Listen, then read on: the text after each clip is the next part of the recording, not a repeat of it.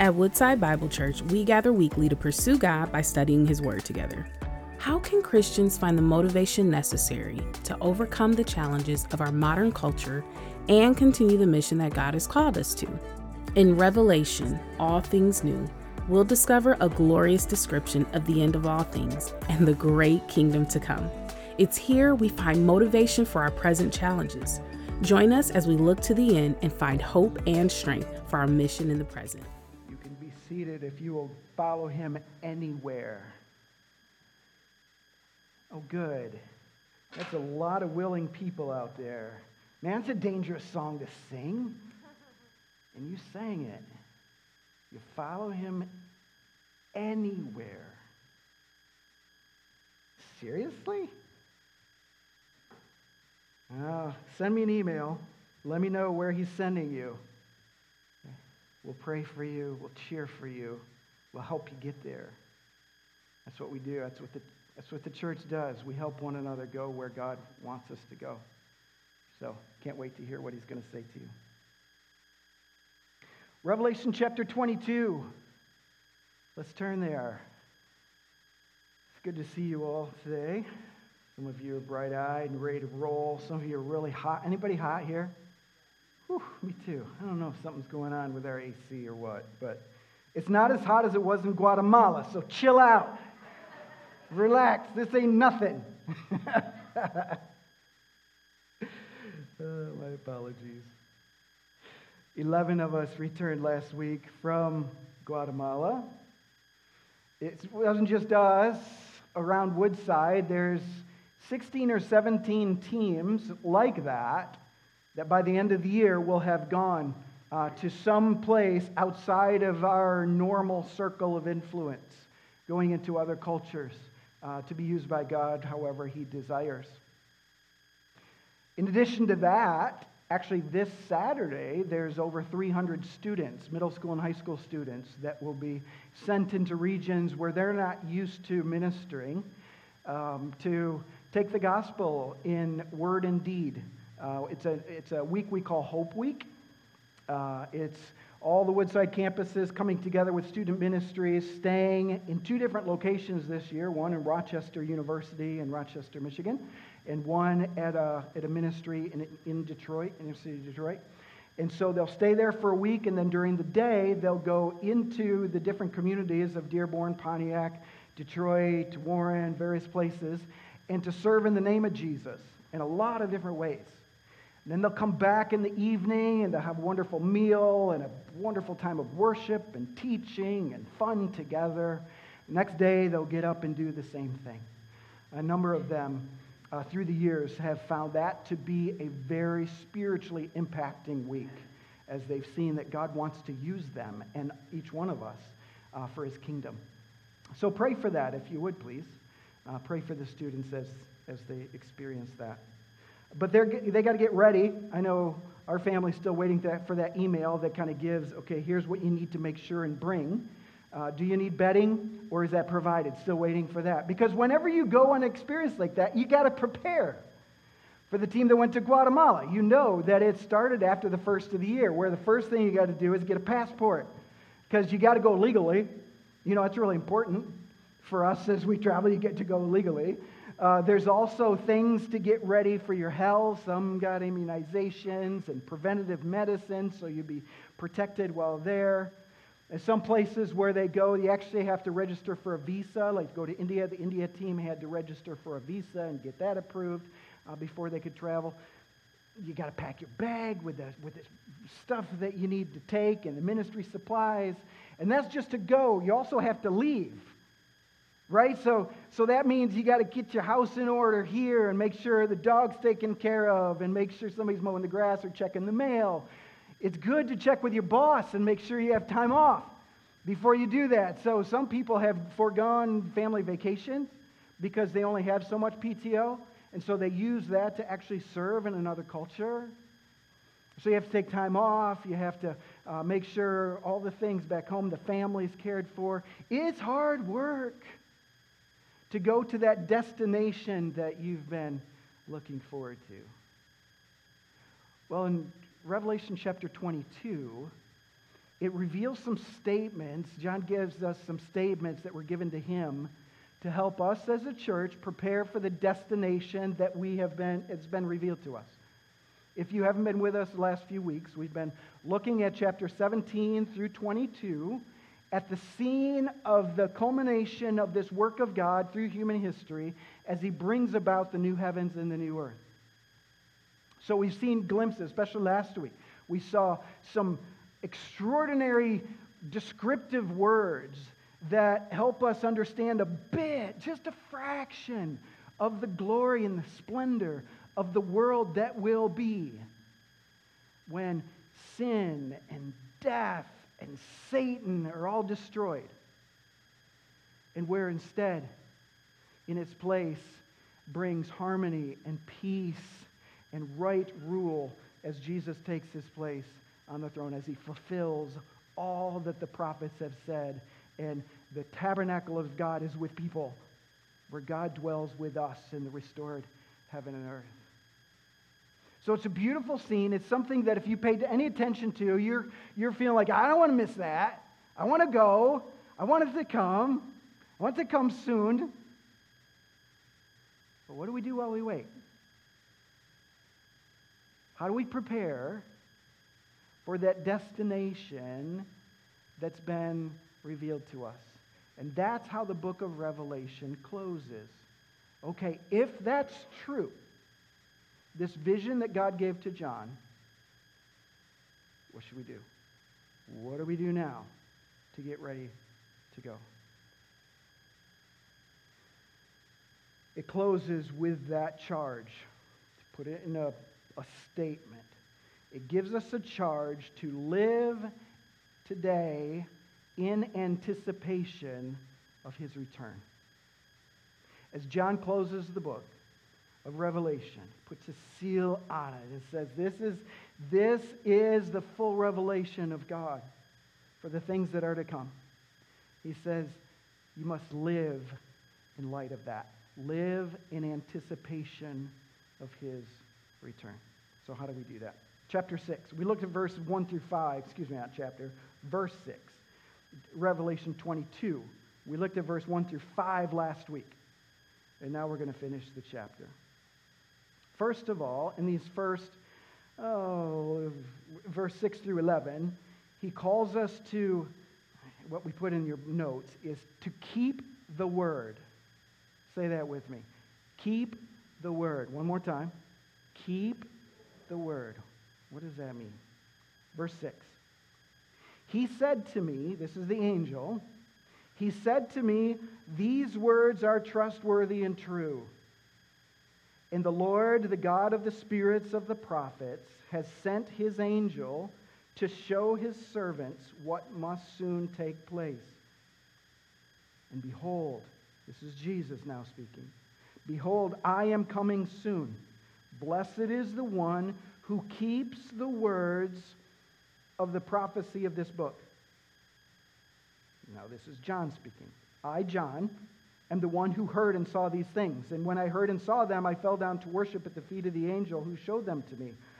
But he said to me, you must not do that. I'm a fellow servant with you and your brothers, the prophets, and with those who keep the words of this book.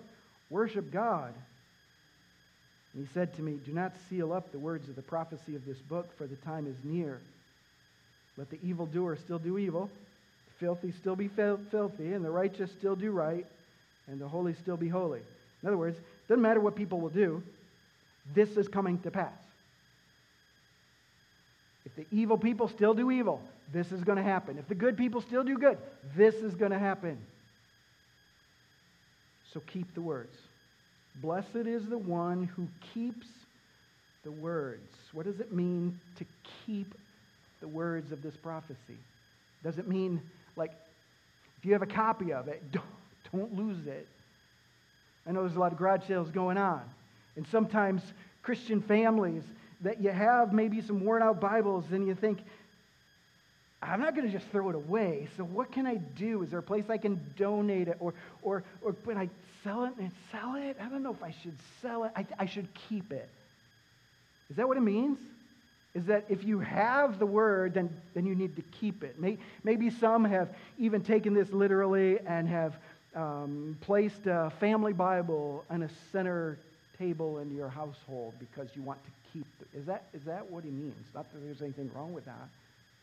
I think there's more to it. The word keep has been used in Scripture, in the Greek language. It's the word for observe or guard. It's been used to describe, in other passages, to describe watching carefully to prevent injury. So to keep the word is to pay attention carefully to it so you don't stub your toe, so you don't get hurt, so you don't get yourself into trouble.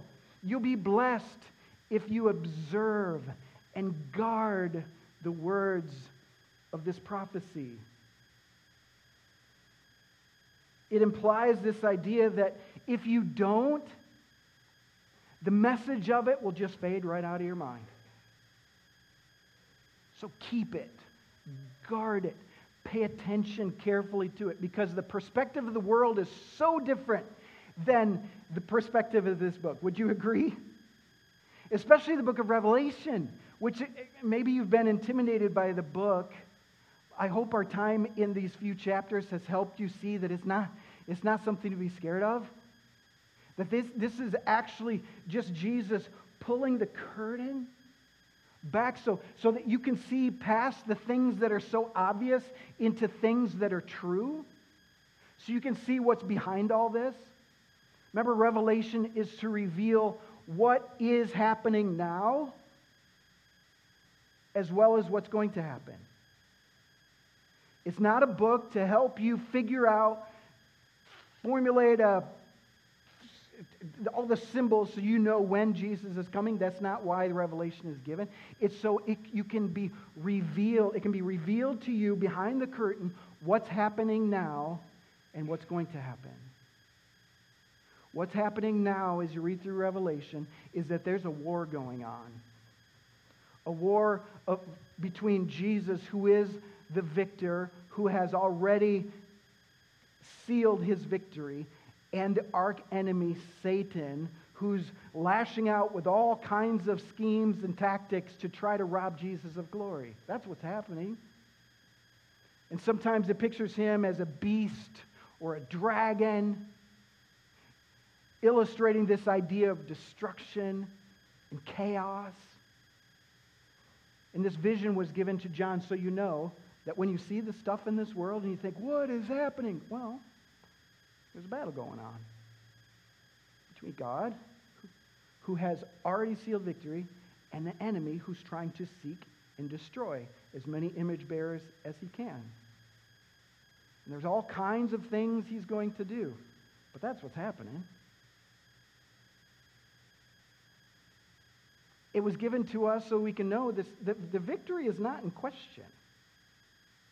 You don't have to worry. Is the church going to survive? Because it seems like it's getting smaller and smaller, and the influence in our culture seems to be decreasing and decreasing. You don't have to worry about that, because God's word in the book of Revelation reveals that he wins. That's it. A little amen. It reveals that he wins. Yes, he does. Yeah, there's nothing that's going to question that. Well, it might look different. And if you don't keep the words of this book, you'll start to get convinced that, well, maybe so. And maybe his truth can't stand up to science. And maybe his truth, was for a day when it was all about, emotions and such. But now that we know so much, it's not relevant anymore. Well, yeah, that's what the perspective you're going to gain if you don't keep the words of this book. But keeping the words, guarding them, observing them, will help you see that, well, science doesn't tear down the legitimacy of his revelation. Carefully studied it, you'll see that it actually supports the revelation. You'll see that it's a reasonable faith. It certainly requires faith, but doesn't every theory where you can't observe it? But only the claim of Scripture and the worldview that Scripture gives really stands the test of time. So keep it, observe it, hold it, guard it. It implies the idea of living according to it. So not just know something, that the book of Revelation was not given simply for information's sake. It's one of the struggles many times the American church has had with the book of Revelation, is that we study it and we try to learn it so that we know. But if that's all that happens, we're in no better place. It's given so that your life can match it. It's given so that our behavior would live according to it. To live as if our King wins. To live as if His way is right. Without keeping it, without carefully observing it, by living according to it, you'll be convinced that, oh, well, maybe the substance of my life does consist of the abundance of my things. That's what our culture seems to suggest. You'll have more life if you have more things. That your life will be better if you have more experiences. So go on these trips and see all this. You'll have a better life. You'll get convinced of that if you don't guard your heart with the Word of God. So Jesus says, blessed is the one who keeps or guards or observes the teaching of the prophecy of this book. It was true with Moses. When God gave Moses the law, there was this exhortation or this challenge to the people that, okay, now that you have the law, put it on the doorposts of your house. Put it as like a signpost in front of you. Put it on your forehead and on your hands. In fact, the Jewish people began to literally do that. They take miniature little copies of God's Word and strap them to their arms and wrap them around the forehead and actually put them, a little scroll on their doorposts. This idea of, okay, it's always got to be in front of us. It's always got to be true. Now, having it there does nothing unless you truly are observing it, right? That you're living according to it. But that's the idea that Moses charged the people with. Keep it always in front of you. Teach it to your children, to your children's children. Always keep His truth and His Word in front of you. Otherwise, the world's perspective will drown it out.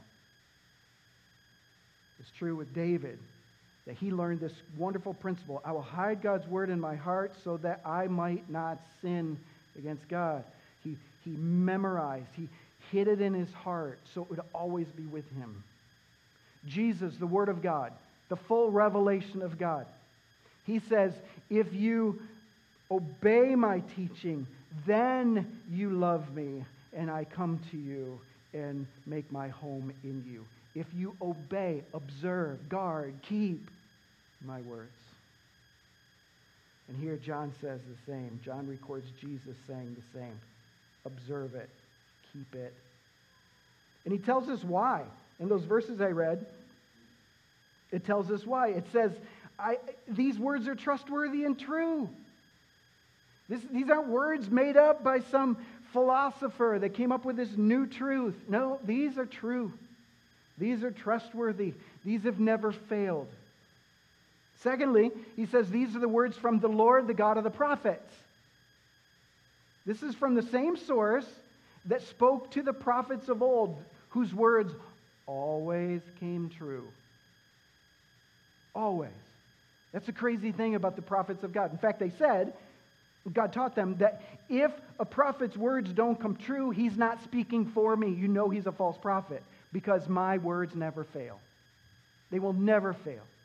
Everything God has said through his prophets either has come true or will come true. And John says, these words now, this book of Revelation, it's from the same God. It's from the God, the Lord, the God of the prophets. He's the one who's given us this. And then he said, and just so you know, I saw it. He said, I, John, saw that they were true. I saw the vision. It's not like I read a book and thought, well, somebody says this, so I'll record it to you. No, John says, no, I saw it firsthand. Jesus spoke to me the one that I know, the one I spent 3.5 years following, the one who I laid on his chest as he taught the group of disciples, this Jesus, the one I know so well, showed this to me. That's why I know it's true. Second, the passage goes on, verse 12, and says, "Behold, I am coming soon. I'm bringing my recompense with me to repay each one for what he has done. I am the Alpha and the Omega, the first and the last, the beginning and the end." And here's that instruction. "Blessed are those who wash their robes, so that they may have the right to the tree of life, and that they may enter the city by its gates. Outside are the dogs and the sorcerers and the sexual immoral and the murderers and idolaters and everyone who loves and practices falsehood." If you're into underlining in your Bibles, these phrases are so good. In verse 7, underline the phrase, "Blessed is one who keeps the words." Verse 14, underline, "Blessed are those who wash their robes." What do you do while you wait for our arrival at the new heaven, new earth? Make sure your robes are washed. It's a beautiful figurative description of what happens when the blood of Jesus that was shed on the cross is applied to our account. It's a phrase John used before as God gave them this scene in chapter 7 and verse 9.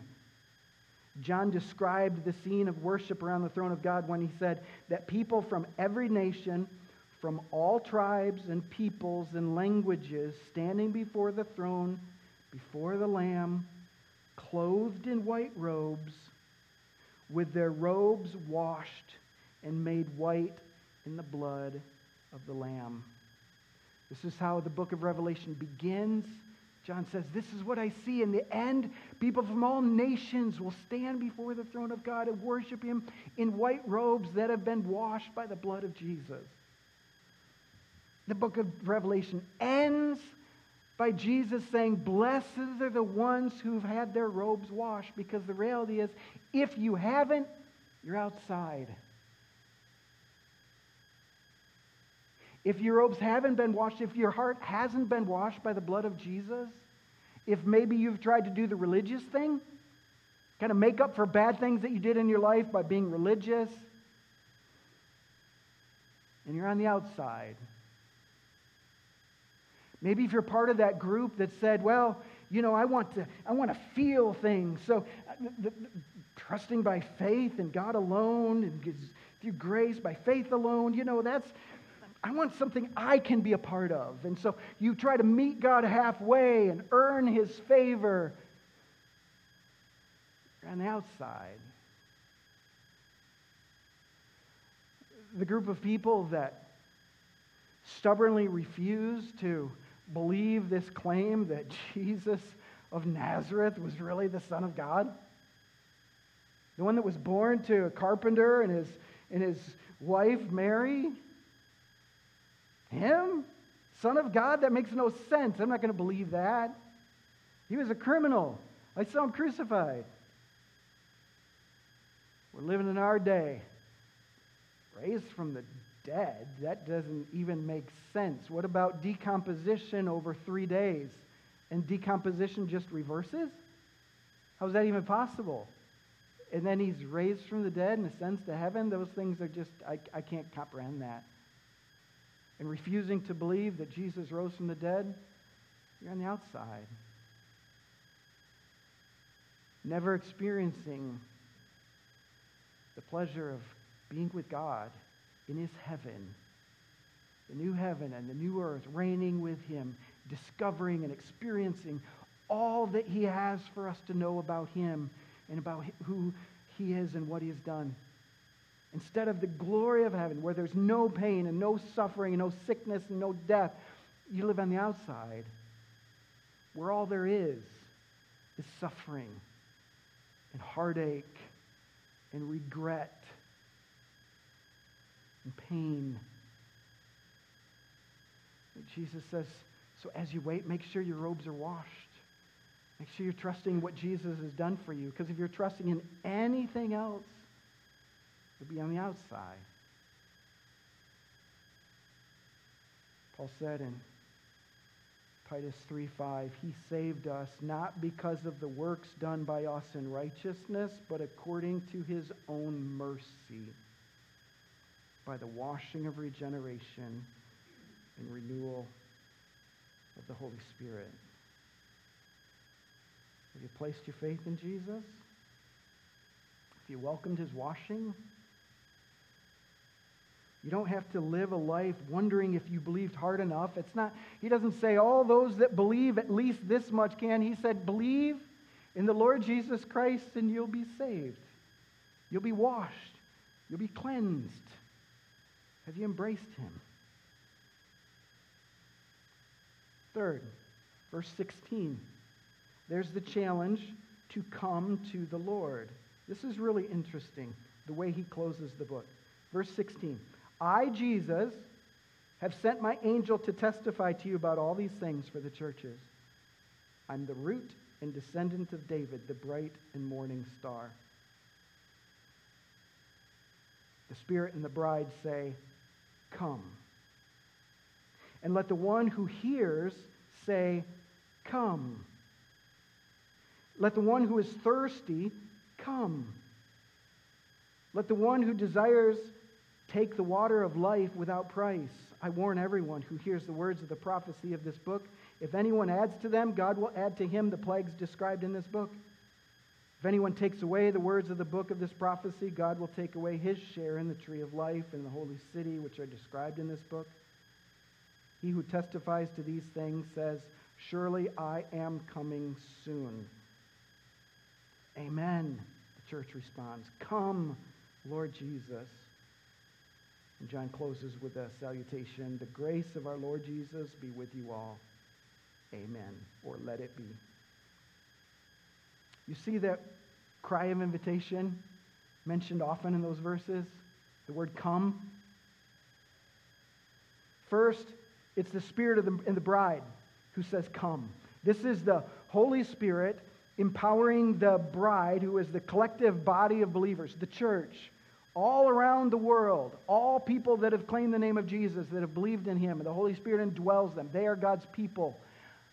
Now that they've received this vision, they are proclaiming this invitation of come. Now, who are they saying that to? There's a sense that you get to the last part of that passage where it feels like they're saying it to Jesus. Come on, Lord, just come. But I don't think that's what he's saying. I think their invitation, as I read those verses, it seems to be that word of invitation is going out to all the people who have yet to hear. That the Spirit-empowered church is saying, come to this. Don't be left outside. Come. He's given us the revelation of what's going to be. He's revealing to us what really is happening now. And Jesus wins. So come. Don't miss out. But there's a next invitation. This is the person that has heard. That person also says, come. So who's this? The person that heard seems to be part of the bride of Christ. Well, they are, but there's two realities going on here. One, there's the collective body of the church inviting consistently and faithfully to the world, come.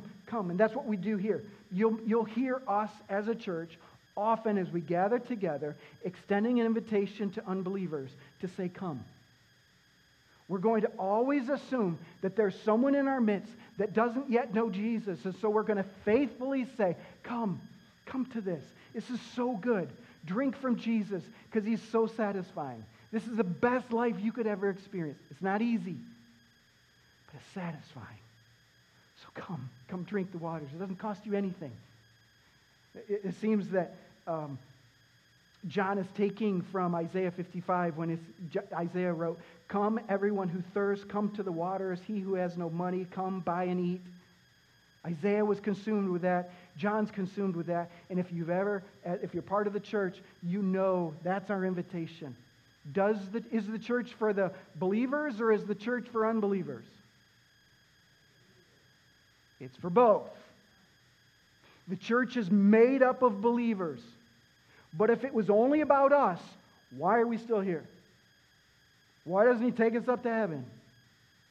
There's one main reason. It's captured in the word come.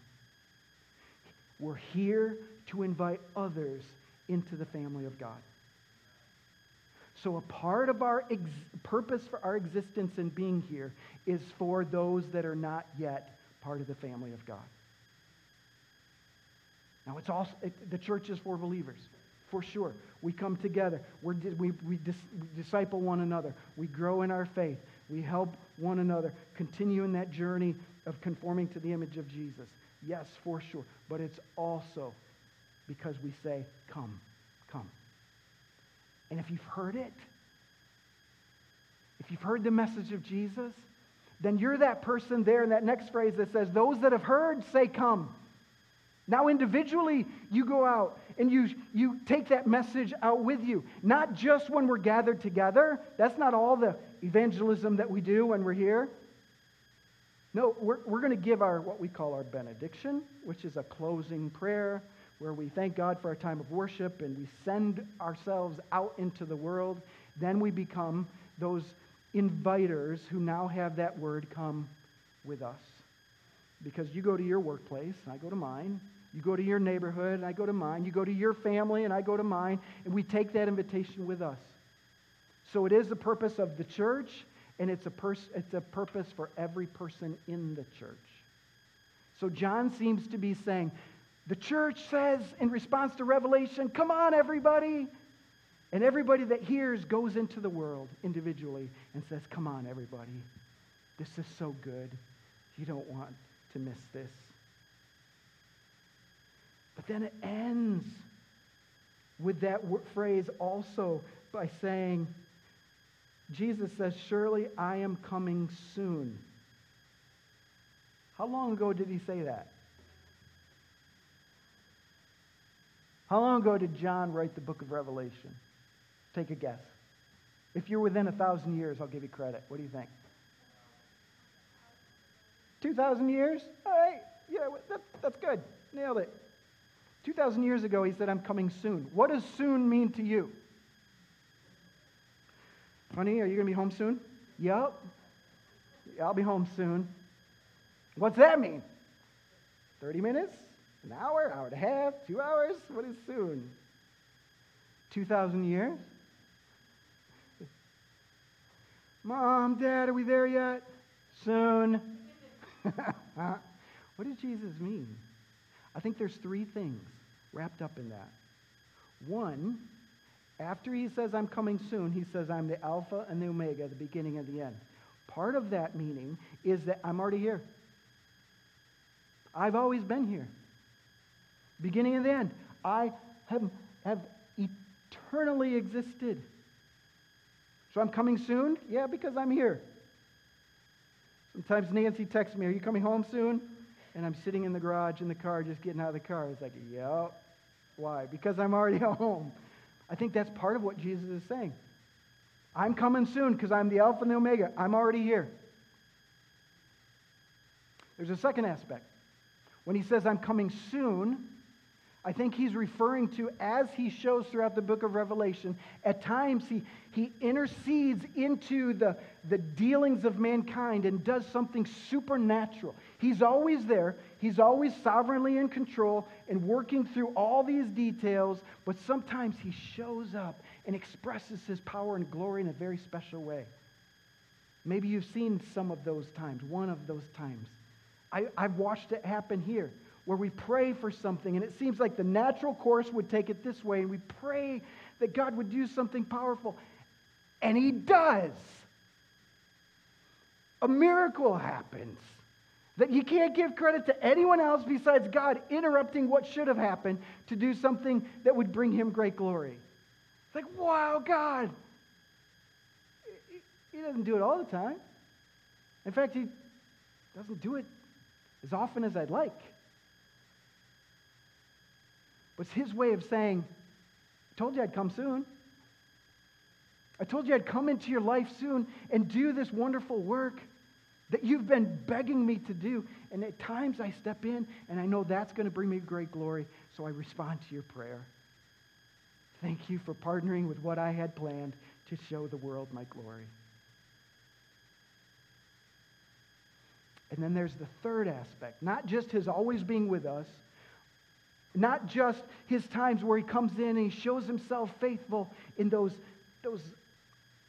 sometimes unanticipated ways,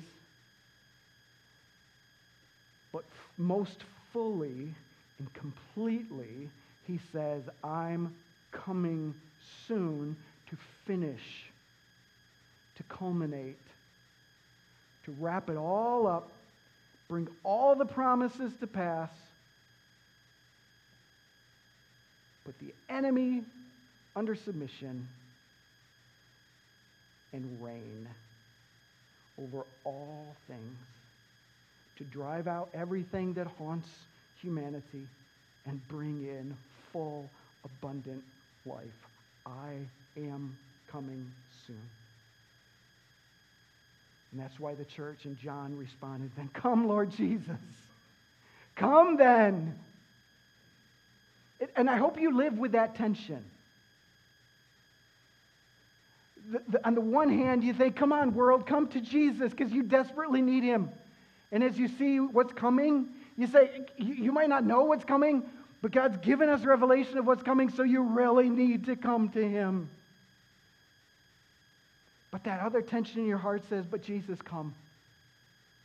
So come. Part of you thinks, wait, because there's some people I love that need to give their lives to you. So there's that tension of, hold on, come. And then, as John says, just come, Lord Jesus. That's the answer. When your time is right, because you are King of Kings and Lord of Lords, because you know all things, because it's your glory that is ultimate, not ours. Just come, Lord Jesus. And he ends with, let it be. According to his plan, let it be. That's the book of Revelation. How do we now live? Well, keep the words. Parents, teach it to your kids. Make it a regular rhythm, not just coming to church once a week, but make that part of your daily routine of being in the Word. Let him speak to you. Apply it to your life. Allow it to transform you. Make sure your robes are washed. Make sure you're trusting in his grace and his salvation alone for the cleansing of your sin to make you as white as snow. And then, extend the invitation. We'll be a church that continues to throw out the invitation to our community. Come, come, come, please come. Jesus will satisfy you. But we need to be individuals that go out into our world with that same invitation. Come, family. Come, neighbors. Come, co-workers. Come, fellow students, and experience the life that only Jesus can give. Let's pray. Father, I thank you for pulling back the curtain and helping us see a little bit, just a glimpse of what things are happening and what things will be. And may we be found faithful, Lord, to respond and prepare for that coming. Father, may we be a church that is faithful to disciple one another and to invite those that don't yet know you to the waters that are free and satisfying. So transform us to be that church that rightly reflects who you are. In Jesus' name we pray. Thank you for joining us as we study God's Word together. We would love to hear how God is moving in your heart and get you connected into the Woodside Bible Church family. Head to woodsidebible.org/connect to introduce yourself today.